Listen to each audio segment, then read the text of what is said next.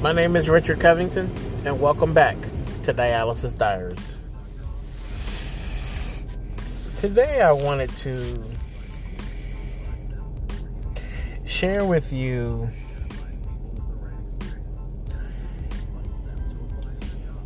the thought of involving people in your world. For some of us that are on dialysis, we have, for whatever reason, created a very small group around us. It may be just the regular family drama has splintered families. It may be financial issues have hurt the family unit. It may be you just don't have a lot of family for a very positive reason. Jail, death, it happens. Some folks are older, and so families have died off. But what I want to say to all of you is there's a way to create friendships, and we have lost that in our instant society, in our Facebook world. We don't create friendships. We don't get to know people. We don't introduce ourselves. And as a result, we've become very disjointed as a society. It's not just a dialysis patient thing. This is our world. But I want to encourage you to find a way to put yourself out there at least one time. I know people have a lot of anxiety about telling people about dialysis prognosis and or diagnosis and what's going to happen and how you plan to make it work. But at the same time, you want to have people in your life. It's very hard to live this life alone. But many of us, millions of us do it, no matter what. And we do it like a soldier. Now, there's no right or wrong. It's just the way we are. And I want to encourage you to, even if it's just social media, find a way to network someone or someone's in your life. People just to say hi. How are you? How's it going? Maybe not people that can resolve any issues in your life or people that can give you money or anything like that, but someone just to chat with. One of the things that I have tried to do in my dialysis unit and online is there are certain people that I see a lot, and I try to friend them and, send a message every once in a while, see how they're doing, because I don't want to live in a silo.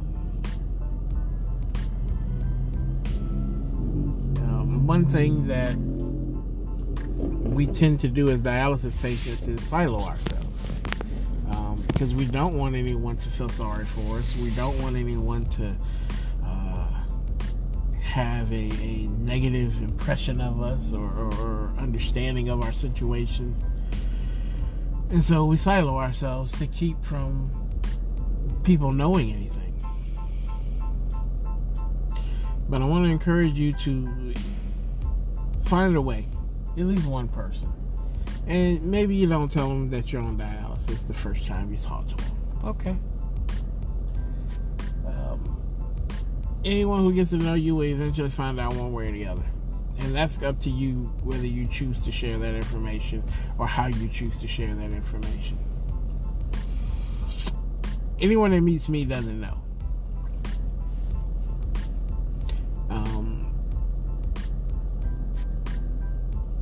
The people who know I'm on dialysis are family, close friends, anyone my wife decides to share this with.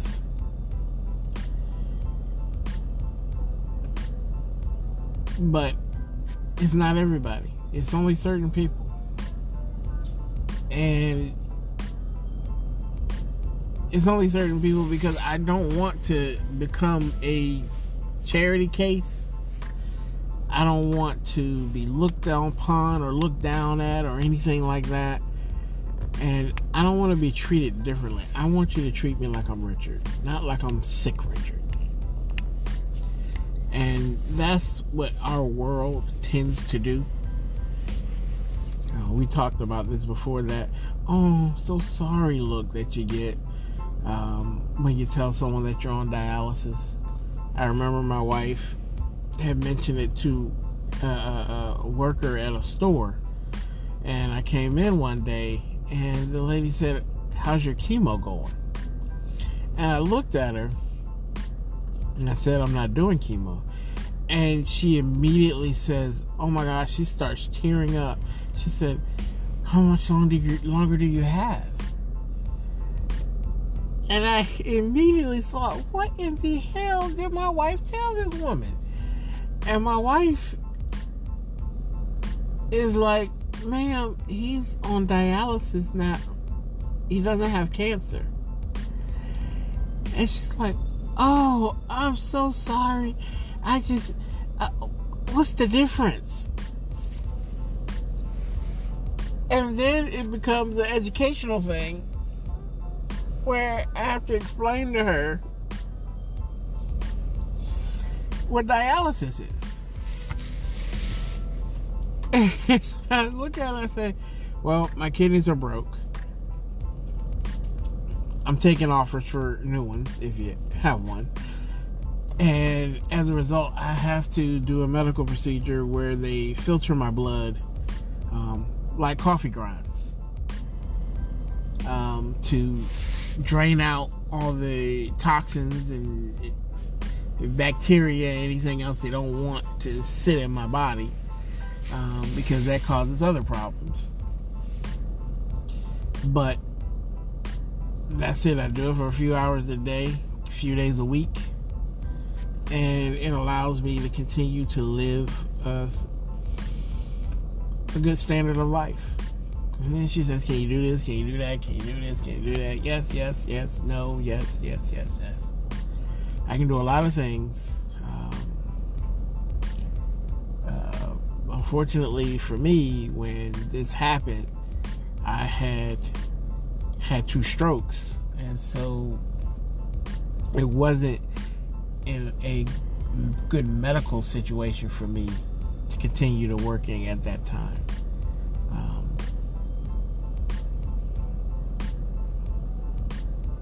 And I've chosen to continue to not work for right now because I would like to try to get my transplant and get back to work. This process has just been long and hard. Plus COVID. The wonderful world that is COVID, which cancels appointments, closes offices, and so on and so forth over the last 2 years, back and forth, which is frustrating as hell. But at least I'm still here to tell the story. But I want to encourage you to reach out to people. You don't have to tell them everything that's going on in your world. You don't have to hide anything that's going on in your world either. But what I did with that particular woman is I just gave her a bit of an education. And the next time I came in that store, she asked me how I was doing with my dialysis treatments. And I told her I'm doing good. She said, "You don't look like you're on dialysis." I said, "Well, that's the greatest trick of them all. Is to not give you the appearance that there's anything wrong." But that's just how I handle it. I want people to treat me as regular as possible until it's moving day and I can't lift shit like I used to. But you have to. It's very political. You have to create your narrative and choose your narrative. Do you want people to treat you like a dialysis patient? Then don't act like one. I'm very honest. If anyone would ask me, what I'm doing or how my life's going or anything, I'd tell you. Now I'm doing dialysis 3 days a week. Oh my God. And then that totally changes the conversation. But I am a stay-at-home guy. I'm a stay-at-home husband. That's what I'm doing right now. I'm taking care of the family. I'm washing dishes and taking care of the dogs and washing clothes and cleaning the house. I'm doing all those little things that you do to make my wife's life easier. That's how I look at it. When she wasn't working, she did the same thing for me. I cook dinners, I prepare her things in the morning. I gas up her car a couple times a week. It's just, this is how we have created our relationship. So, but that's the life that I've created with my wife, and I enjoy it. Some days worse than others. Sometimes I feel sorry for myself, but I gotta pull myself out of that. It is what it is. I use therapeutic techniques from my therapy days, where I put myself in the place that I want to be and work to build that narrative.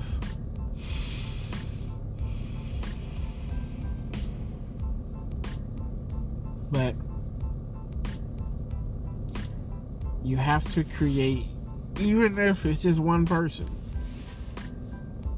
some type of unit where you have other people. It can't just, I just feel so sorry for people who are in my dialysis clinic who is just them. And you can see it. You can tell. And it's horrible to know. And I try to speak to everybody when I come in. I try to speak to people when I leave. Tell them have a good day. I tell the text thank you.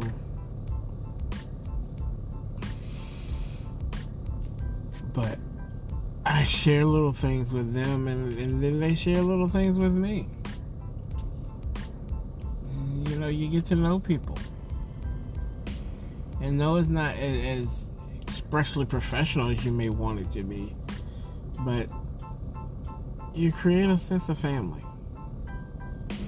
Or community, I'll say. And then you build from there. But again, my name is Richard Covington. Thank you for listening to Dialysis Diaries. And have a blessed day.